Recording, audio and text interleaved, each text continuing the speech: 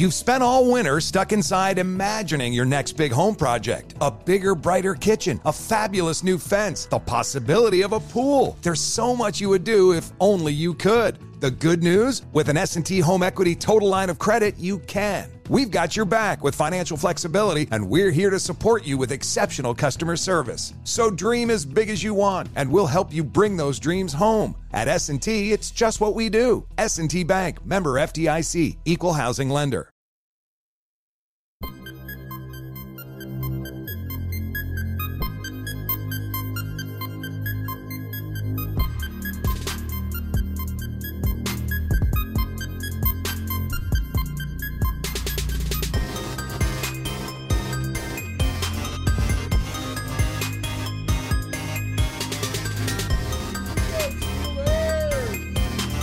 This is the Steelers Blitz with Wesley Euler and Arthur Moats on your 24/7 home of the black and gold, SNR.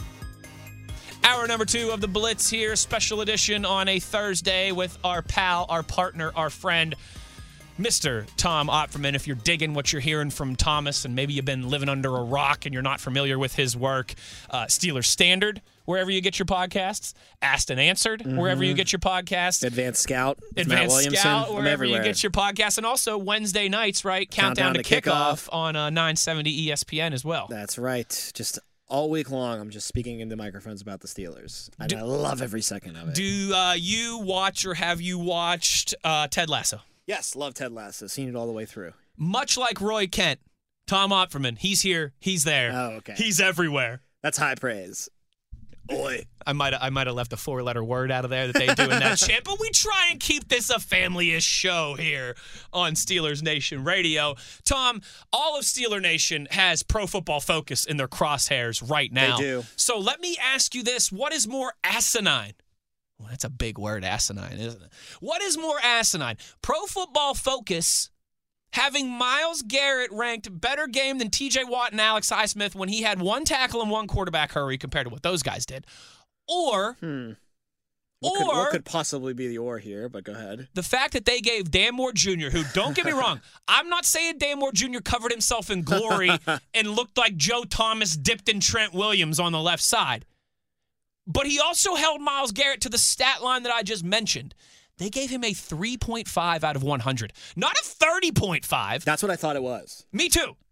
I didn't go to the air on the Standard yesterday until I looked 18 different times to make sure that I wasn't reading it wrong. 3.5 out of 100. That's a joke. Like, they're doing that with a smirk on their face just to be like, well, Dan Moore's so bad, let's make him egregiously bad. If you're going to give a guy a 3.5 out of 1, I mean, imagine being in school and taking a test and getting a 3.5 out of 100. That means he false started on every play. That means he held on every play. You gave he up. Fell over you when didn't the snap even called. sign your name on the top of the Seriously, test. Like that, as much as I'm mad about the Garrett thing, I think that is much more It's a egregious. joke. It's a joke. And again, and you know what? It's PFF, I think, inserting their own little cute take into their rankings, being like, well, Dan Moore's so bad, but let's make him really bad. And then we can have people talk on national talk shows and be like, falling into we're taking 3.1. We're taking the bait right now, right? Well, I think and Pittsburgh's taking the bait on the Myles Garrett totally. thing, too. And when you're a subscription-based website like you PFF, need to bait. It's a sad state of, and I'm using air quotes here. I know this is radio, but I'm using air quotes. It's a sad state of journalism nowadays, right? That's for so many of the outlets out there, for the PFFs, for the Barstool Sports, for a lot of these, all that matters is the impressions. The accuracy doesn't really matter. What matters is how many eyeballs, how many clicks, how much attention you can get. And I think PFF has figured out the Steelers have a massive, national, passionate fan base, and we can just dangle little things out there that will create firestorms for a week to drive traffic to our stuff. We're going to bring up a name here. Pro Football Focus Sam Monson. Yeah. Did you see him on Twitter What today? a jabroni. We love Chris Carter. Just dunking on him. Chris Carter Our buddy Chris destroyed Carter. him. I mean, it was like but you know what? Shaquille O'Neal dunking on that poor soul from the New York Knicks. This is why Carter's the best. He dunked on him politely. Yeah. There was no like, Sam, you're an idiot, or you don't know what you're talking about. You moron. That was all coming from Monson's side after Carter threw some things in his face. Carter was very civil about things. Statistically. And just dominated him. Yep. The one that was blowing up for him, I think it had over 1,000 retweets or 1,000 quote tweets, was Sam was like, well, what about the comparison there's not enough sample size to make the comparison. And Carter just dropped the side by side. Yep. Here's the sample size. The and Pro Watt Football leads Reference, in every category, every statistic. pretty much. Tackles for loss, sacks, interceptions, forced what's fumbles. Crazy? 6 interceptions to none for Garrett, and it's like 13 forced fumbles to like 4 or 5. That's because the I get the disparity there is huge. Myles Garrett is a true hand in the dirt defensive end, where TJ does at times drop back. Not often, but he does. But 3 of those 6 interceptions from the top of my head are from the line of scrimmage, just jumping up. And if that were the case, though, right, shouldn't Myles Garrett have a lot more forced fumbles? Yes, I think he should. If he's in and around the box all the time where TJ isn't, where TJ's dropping back from time to time. But just the arrogance for a guy like Monson to just like double down and to keep saying that, we're the ones that don't get it and he's the one that understands. Yeah, when they've got more. some hidden formula, like they think that they're mad scientists behind the board there. You know what? Pass rush win rate, I can't even say that normally. Pass rush win rate. Say that 5 times fast. I mean, you're a nerd if you think that that's gospel. Like, I'm sorry. I understand that that's a valuable analytic and that's a metric that you don't need to completely ignore. But you're a total nerd if you're just like, he wins the most pass rushes. Like, okay, has he led the league in sacks ever? No. Well, why isn't he winning his pass rushes and then finishing it off at the quarterback? And they're like, well, a lot of different things go into that. Blah, blah, blah, blah, blah. The quarterback gets over to the ball quick and he's not there.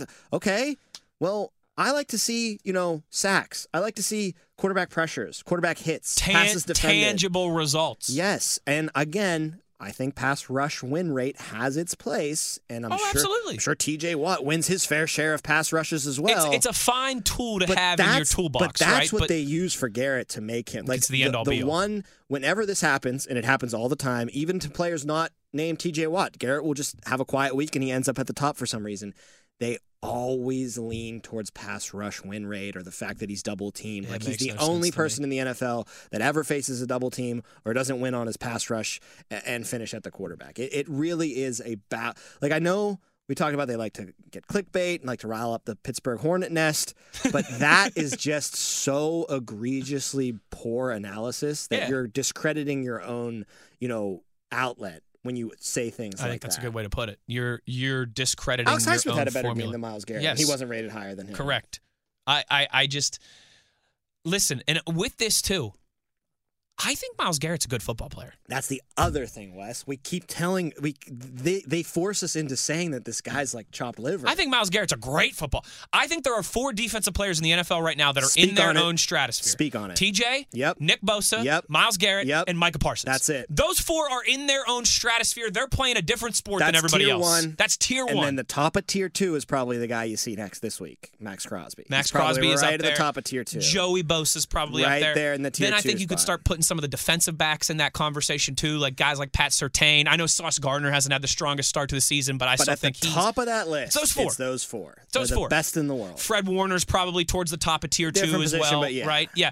Like, and there's this whole, I don't know what it is, but it's like the Friends of Myles Garrett movement. Here's my thing too. If he is, and again, I don't doubt that pass rush. It's tough. I'm telling you. That pass rush win rate stat. Okay, if he's winning 40% of the time, shouldn't his numbers be a lot better? That's it. Shouldn't his success be? I look at that and I go, all right, well, if he's winning 40% of the time, how the hell does he not have a sack? Why is he not showing? Why is he not? Why does he not have a couple TFLs? Why not 2 or 3 TFLs? Why isn't he finishing the play? He's starting the play. Why isn't he finishing the play? You know what it is to me, Tom? And I think some of our audience might tune out here because I know a lot of you are diehard football listeners. But if you're a sports fan in general, you'll get this analogy. And if not, just give me 90 seconds here. Bear with me. Is it Sid Novi? No. Okay. Although you are wearing a Penguin shirt today, and maybe I'll bring Training camp tonight, maybe I'll bring that in here. There's a statistic that gets thrown around a lot in hockey circles, and I know you're a soccer guy as well too. As much as I'll let you go for being a Chelsea fan, expected goals, right? XG. Where it's big in hockey for sure. The Penguins lose a game 3-1, and someone goes, the Penguins actually got 4.5 expected goals in that game. They just didn't finish, and the other goalie stood on his head. Which is a way to just put a quantifiable number towards the old thing where you'd say, well, the Penguins outplayed them and they just didn't win.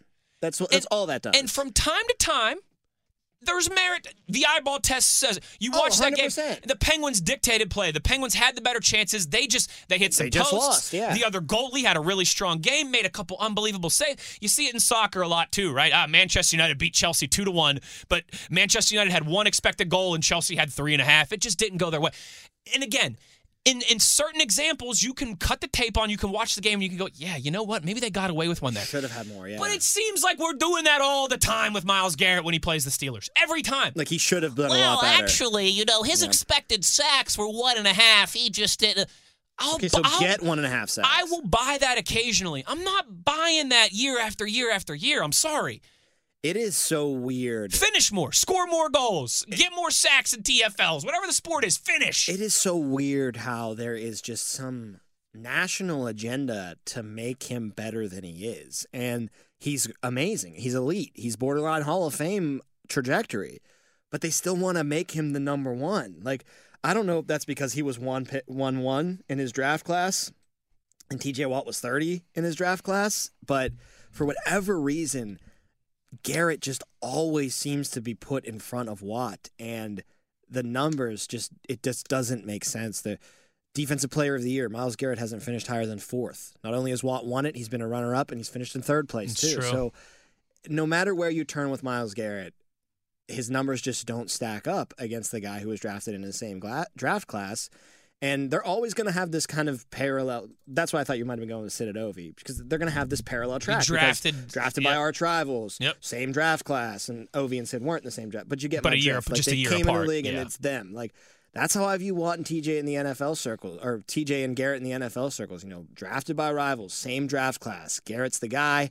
Watt was, JJ's little brother when he was drafted. And all of a sudden, you've seen the shift where, I got to be honest with you, maybe the Browns still take Garrett 1-1 if they could redo it again, but ain't nobody not picking TJ 1-2 if that's the case. Right. You're absolutely right. And I think part of it, too, everything you just touched on, I also think from a football dork perspective, that's probably not the best way to describe this, but you know where I'm going. People just like the traditional hand in the dirt 4-3 defensive end more than they do the stand-up edge line. But there's just some nobility about Myles Garrett's closer to the line of scrimmage, and he's got his hand in the dirt, and he's got all these different things, and it's hard. It's easier to chip Myles Garrett and bring extra protection than it is for TJ Watt when he's playing on the edge. Blah blah blah blah blah. Why can't you just say Myles Garrett's a great player and he didn't have his best night Monday night? TJ Watt, And I don't even. And by the way, he's just not as good as Micah Parsons either. I think TJ and Micah are 1 and 1A, 1B and 1A and 1B right now. The year that Nick Bosa had last year is better than any single season that Myles Garrett has had yet in his NFL career. He's never been better than the 4th best defensive player in the league in the voters' eyes. And I think there's just this nobility of he looks like a dude. He looks like he's built like Michael Strahan. He's an Adonis. He puts his hand in the dirt. He's an Adonis. He was sculpted by the gods. Yes. He was sculpted by the gods. Whereas TJ, now don't get me wrong, TJ does look like he's sculpted by the gods too if you've ever been around him, but not to that extent. There's a reason why he was 30th in the draft class. He played tight end half of his career in college at Wisconsin. Yeah. I think Myles Garrett's a great football player. I think he's a great football player. There's just 2 players that are better than him. And for some reason, you say that, and you're the one that's being egregious. And on any given Sunday, Myles Garrett can be the best defensive player in the NFL. 100%. Except for the Sundays when he plays the Steelers. Except for the Sundays, for some reason, when Dan Moore just gives him fits. And that's but he won 40% of the time, but we're going to give Dan Moore 3.5 pass grade. About talking out of both sides of your mouth, right? But he had 1 tackle. Garrett was so great. He's going up against maybe the worst offensive tackle in the history Garrett's of football. so great. Does that not get factored in? A 40% win rate and one of the worst performances of a left tackle that we've ever seen. I mean, Tom, that's like me telling you, oh my goodness, did you see the game that Sidney Crosby just had? No, what happened? He carried play the whole time. It was where he just dominated this defense. Okay, he didn't have any goals or any assists or anything like that. But oh my goodness, did you see the way he got past those defensemen? And with Garrett and Watt too, it's not just that you look at the stats for their entire career and Watt edges him in pretty much every category. The head-to-head matchup is just overwhelming. I know Garrett got the playoff win. Steelers really shot themselves in the foot in that game, though. But Watt's like 7-1 in the regular season against the Browns, and he always destroys them. I mean, he leaves no doubt, whereas Garrett disappears I think that's why Steelers. Steelers fans and Steelers circles get so passionate about this debate as well, too, because the head-to-head has been insanely lopsided. You're you're playing your arch rival, and Garrett has never made an impact in any of those games where Watt is literally there, and Highsmith for that matter too. They're the boogeyman for the Browns. Like, they cannot stop these two freaks. They wreck every game they play. You remember Baker's last game in Cleveland, or second to last game in Cleveland? Watt was literally telling him he's too short to play football because he kept batting the ball down at the line of scrimmage. He's a nightmare for the Browns. And Garrett's just a mild, uncomfortable dream for the Steelers. He's just someone you got to prepare for and make sure you know where he's at. Yeah, exactly. He's yet to really, establish himself. He's going to win 40% of the time. No, you're right. The next time that Myles Garrett wrecks a game against the Steelers will be the first time that he's wrecked a game against the Steelers. Unless you want to, count him swinging his helmet at Mason Rudolph's exposed noggin, because he wrecked that game in a different way. It divulged into chaos at that point. But yes, I know that, again, I just took the bait here for 15 minutes. I'm doing exactly what PFF wants me to do. But Tom and we're telling Sam. But they sound so stupid. Kick rocks, Sam. Yeah, get out of here. Kick rocks, PFF. We're going to take a break. On the other side, let's do a little around the league with Tom here. Let's talk about some of the other things happening outside of Steelers circles in the National Football League. We'll do that when we return on the other side. It's the Steelers Blitz on SNR.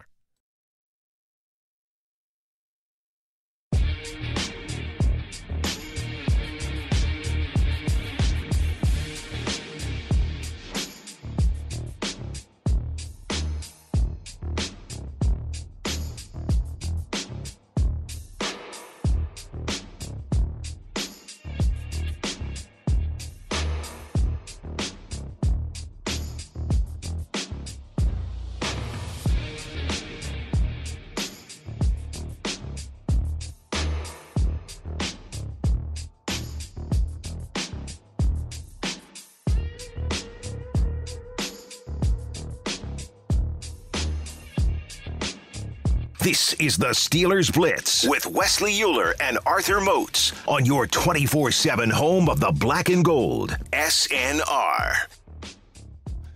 Feeling it here. Did Biggie take in the that Electric sample? Factory. Was that what the sample that he used for Hypnotize? I was laughing with you. I mean, that's literally our first couple weeks of being back in the studios after training camp and doing shows. Moats and I would be sitting here in break and we'd be like, we got to get something going on, because you're like us too. Like, music, we're both big music guys, right? We got music on all the time. It just sets the mood when you go into a segment. And so we have this unlicensed library that we have access to through iHeart, right, where you can get unlicensed music.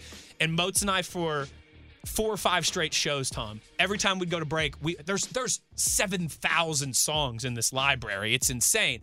And we would just literally be clicking through. Is this one good? This one good? This one good? And there was a couple where we would just stop and be like, oh, yeah, this is the one. And this one came on. And did Moats I accidentally open up Apple and start Moats playing? is like, wait a second, is this off Ready to Die? Like, is this off a Biggie Smalls album? What are we doing here? No, that was sick. So yes, DJ West in the booth for you, spinning the tunes for our buddy Tom Offerman, kind enough to sit in with me here on a special Thursday edition of the Steelers Blitz. Tom, let's look around the league a little bit here. Let me ask you this. Let's just do some generic through 2 weeks conversation here. Let's go biggest surprise in a good way, biggest surprise in a disappointing way. Let's start with the good here. Give me something through the first 2 weeks across the National Football League that you've gone, wow, I didn't expect that. Those guys look pretty good, or that player looks pretty good, or that coach is really doing better than I thought he would. You got any positive surprises here through the first 2 weeks of the NFL season? I'll give you a couple. One team specifically is the LA Rams. I think that's a good answer. I think a lot of people kind of wrote off the LA Rams this year. Defense is a bunch of nameless gray faces, other than the best defensive player maybe in the history of the sport, and Aaron Donald. But other than that, they supposedly were supposed to fall off of a cliff. A lot of speed on that defense and a lot of youth, though. It's actually pretty impressive with how they've come along in such a short time. And if they have Donald up front and those guys, young guys, can just play off of him, I think they'll be just fine. But the main thing is Stafford's in his prime form. I mean, Stafford looks amazing. I know they lost last week to the Niners, but they put up a pretty damn good fight against the 49ers. They did. And 23 points, 3 of them coming in a garbage time field goal, or not a garbage time field goal, but a desperation field goal, trying to get the onside kick and score a touchdown. So you really only got 20 points on them. That's a lot better than what you saw the Steelers do against that Niners defense. And, you've got guys like Puka Nacua coming up on the offensive side of the ball. Wait until Cooper Kupp comes back, too. I mean, Cooper Kupp is supposed to be back in a few weeks. The Rams are a team in a thin NFC that is surprising, and I think I would revise my picks and put them in the wild card. They could go 10-7 and make a wild card. 100%. And all of a sudden, that game out in L.A. for the Steelers looking a little bit tighter than it was supposed to. Absolutely, particularly if the Rams get some reinforcements in the health department in that time as well, too, like you mentioned. Another surprise is that 3 NFC South teams are 2-0. So it's funny. The Falcons, Saints, and Bucs start out 2-0. The Falcons were going to be my answer. Mozi and I going into the season, I'm sure you and Jacob do the same thing on the standard. You do a lot of speculation conversation. We picked the divisions, yeah. And one of the things that I said was I thought the 2 teams this year that were really going to surprise people were the Packers and the Falcons. Okay. I'm with you on the Packers for sure. Packers because I think LaFleur's a good coach. And I think Love's a good quarterback. And I think Love had so much time that he knows that system so well. Still the same system, still the same coach. Everyone writing him off too. You talked in the first hour of the show kind of the great expectations for Kenny Pickett in this town. Yes. Of coming from Pitt and being the first-round draft pick and following up Ben Roethlisberger, an 18-year Hall of Fame career. For Jordan Love, he had some of those following Aaron Rodgers, some of those same things, but not nearly nobody was saying, Jordan Love's the guy. Jordan Love's going to be one of the best quarterbacks in the NFL. Jordan Love's going to keep. There was so much unknown around that guy, and much like Kenny Pickett, too, he looked great in the preseason. Great. So I told Mozi, I really like the Packers coming into this season. I still do. I think they could win that division, and what is, I think, sneakily a pretty good one with the Lions and the Vikings as well, too. But the Falcons were my other team just because I think they got much better on defense. And what's the one thing we knew about Atlanta last year that has continued this year? And they added Bijan friggin' Robinson to the fold. He already looks like a top 5 back, right? He's got the second most yards in the NFL. And he didn't have that many carries. Tyler Algier and him split carries week 1. Eye-test-wise, though, he just already looks like he's elite. Tom, I'm a Big 12 guy, so maybe I don't mean Big 12 guy in terms of I'm not like an SEC or a Big 10 fan who thumps my chest about the conference but I'm a Big 12 guy in the sense of I watch a lot of Big 12 football because I'm a WVU guy. Saw a lot of Bijan. And I was telling everybody this guy might be the best player in the draft. And I know running backs. He went 7th overall, I think. He went early. So still pretty high.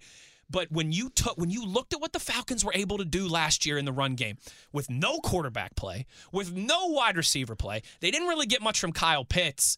It was okay, you're going to take and they still were able to run the ball against anybody. Had one of the top 5 rushing attacks in the NFL last year.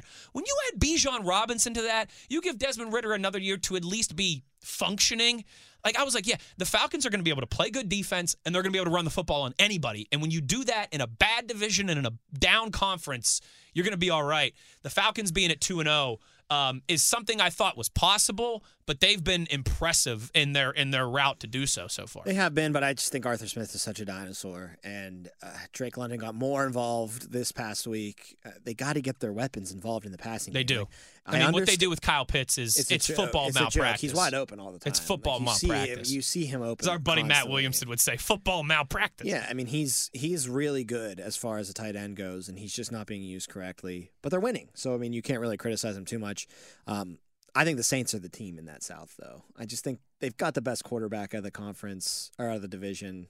Unless Baker wants to do the Baker thing where everybody counted him out and he's the underdog that comes back and shoves it up everybody's behind. That conference as a whole, though, has been pretty surprising.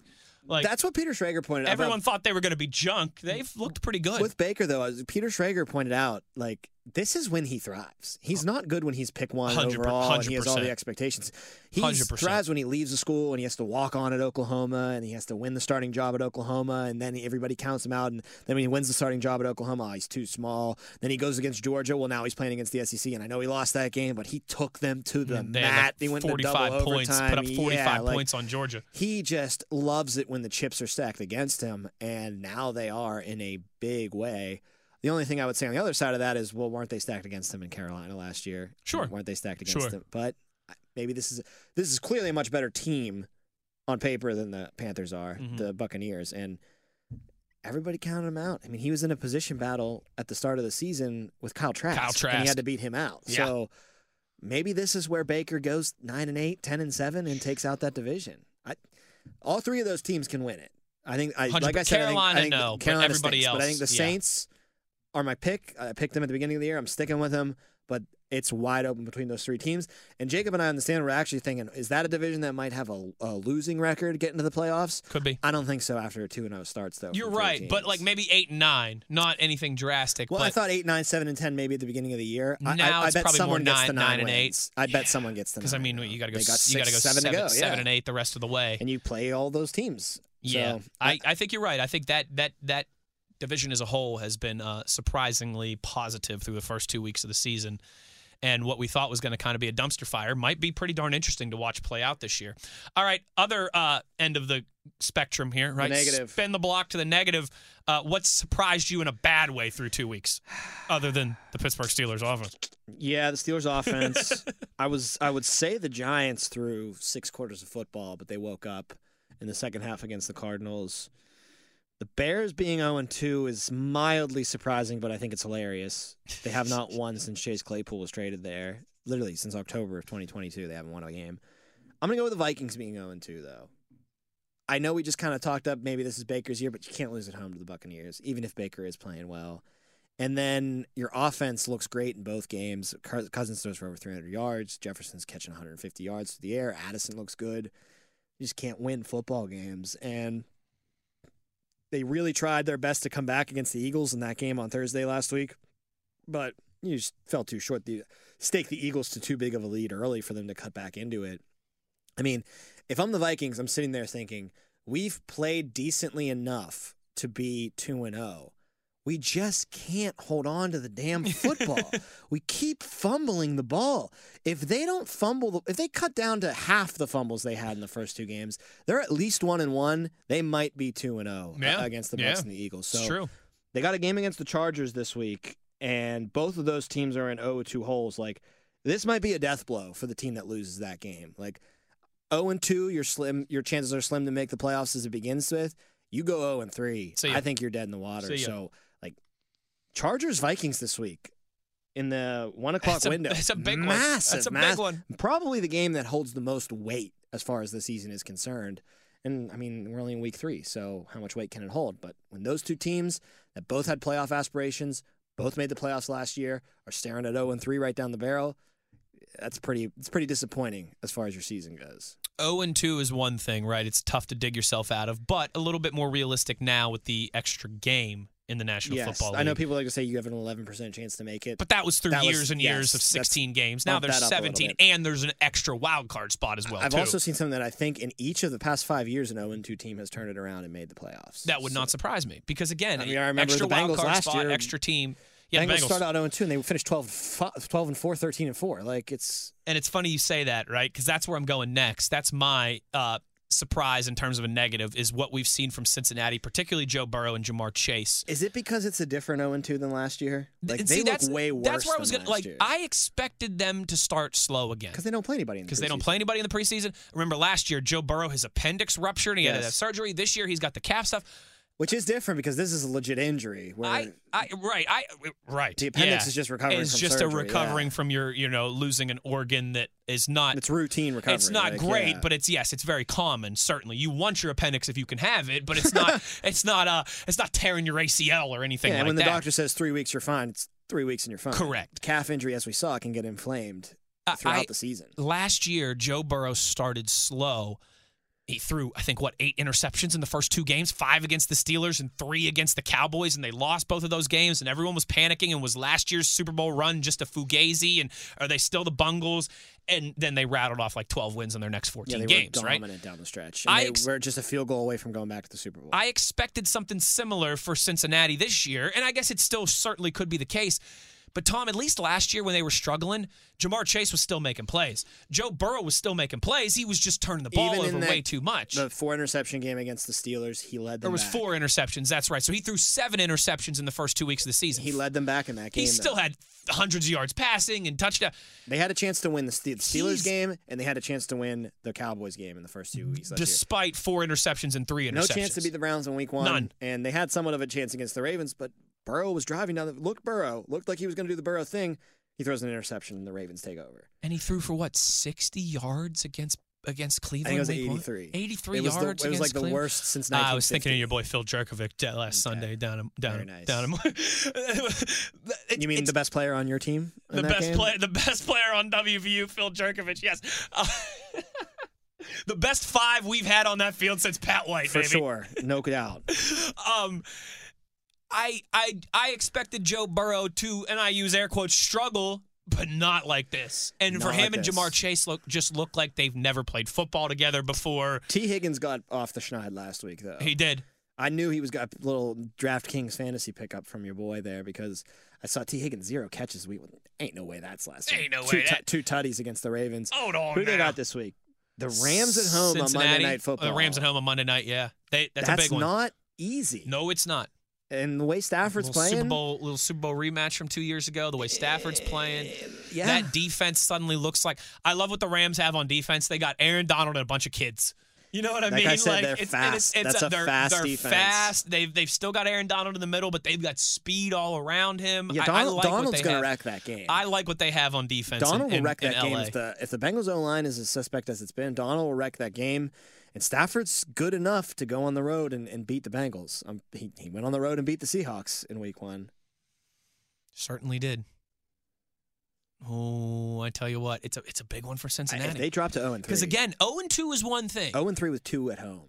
But 0-3 with 2 of those games at home. Ugh. One of the 2 of those being division losses already Yep. too. So you're 0-2 in the division. That's the stake through the heart, I think. Woo! They got to win against the Rams. There would be some panic certainly amongst Bungle Nation, and hey, we wouldn't hate that here on Steelers Nation Radio. What about the Bills? Tom, what the heck's going on with the Bills? I never know what to make of them. It's like every week they're Jekyll and Hyde, right? They look great one week, they struggle the next week. What's your a lot of people are starting to, was Josh Allen's rise and success, was a lot of that on Brian Dable, and he's been struggling without him ever since. What's your temperature check on Josh Allen and the Bills, and a team that maybe is kind of losing their status as an AFC favorite? A contender still, for sure, but maybe not quite in that same breath that they were the last 2 years. Well, see, with the Bengals falling off, though, it's hard for me to not think the Bills are 2 right now behind the Chiefs. That's a good point, because the Bengals in the same conversation. But I think the Ravens are also kind of starting to I make would agree. their name appear. They were apparent my in the top preseason there. pick to win the AFC North this year. Mine too, and Lamar is passing the ball at a very effective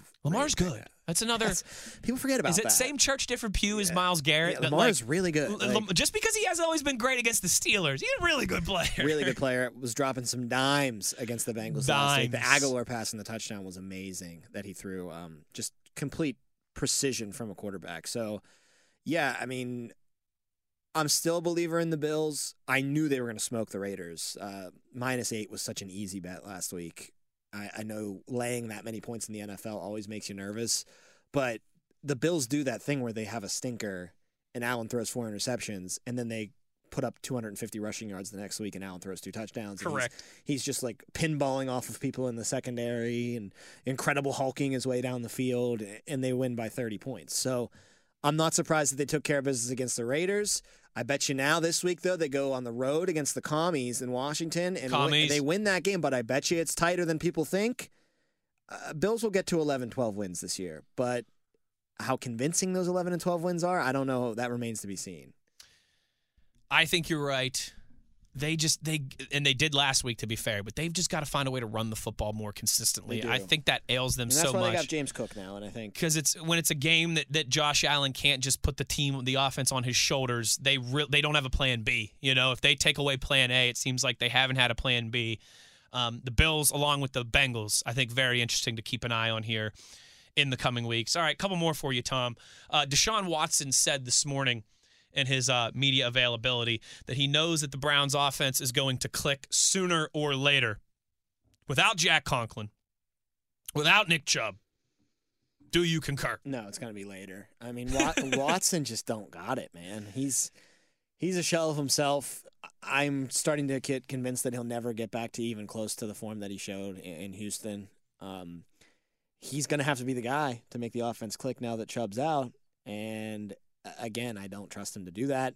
He's got weapons, I guess, with Cooper and Peoples-Jones and more. Sure. And Njoku. Njoku's an all right tight end, yeah. But your season just has to feel so deflated if you're the Browns. I mean, you lost Chubb your is best. guy. You lost your best offensive lineman. It's like us losing Watt is what that happened. It would be kind of like the Steelers, because again, the Steelers are more predicated on defense. I mean, that's like losing Watt and Minka in a way.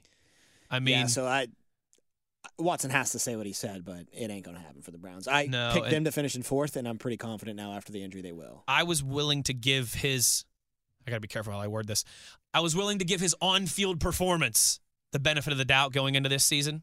I didn't want to say I was willing to give Deshaun Watson the benefit of the doubt, because that could be taken out of context. His performance between the white lines on the football field, buddy, through 2 weeks, He's terrible. Yeesh. He has 2 face mask penalties last week. Yeesh. And listen, I guess we could say the same thing that we said. He's faced 2 really good defenses in the first 2 weeks. Maybe it'll get a little bit, but since he's a defense in transition, and they got them in week 1. Not looked good. And you're right. I'm giving Cincy too much credit to call them a really good defense. But they have a lot of new faces back there. A lot of new faces. They're kind of like the Rams in that regard. Couple stalwarts, but a lot of new faces. It'll be interesting. It certainly will. All right, last one for you before we go to break and then wrap this thing up on the other side. Thursday Night Football, pardon me. I'm still thinking about the Steelers and the Browns. Thursday Night Football tonight. The Giants out on the West Coast in Santa Clara to take on the Niners.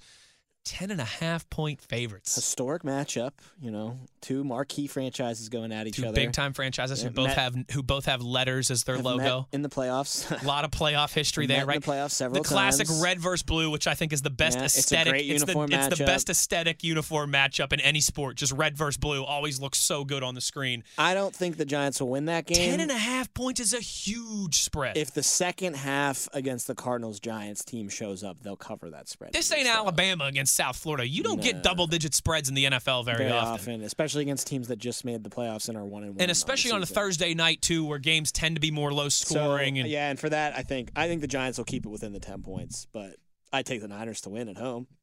I think so too. Saquon's probably not playing either. So. I don't know. I think the Giants are so desperate, and it's a Thursday night game. You can muck it up enough. Good fight, yeah. I think they end up losing by 9 or 10. Giants got a good defense. Giants got a good enough defense. They can get into those muddy dog fights. Yeah, I think the Giants have a really good chance to cover, but that's about it. All right, on the other side, we'll wrap up with some thoughts about the Raiders and the Steelers' upcoming trip out to Las Vegas. Tom Ottferman in for Arthur Moats. I'm Wesley Euler. It's the Steelers Blitz on SNR.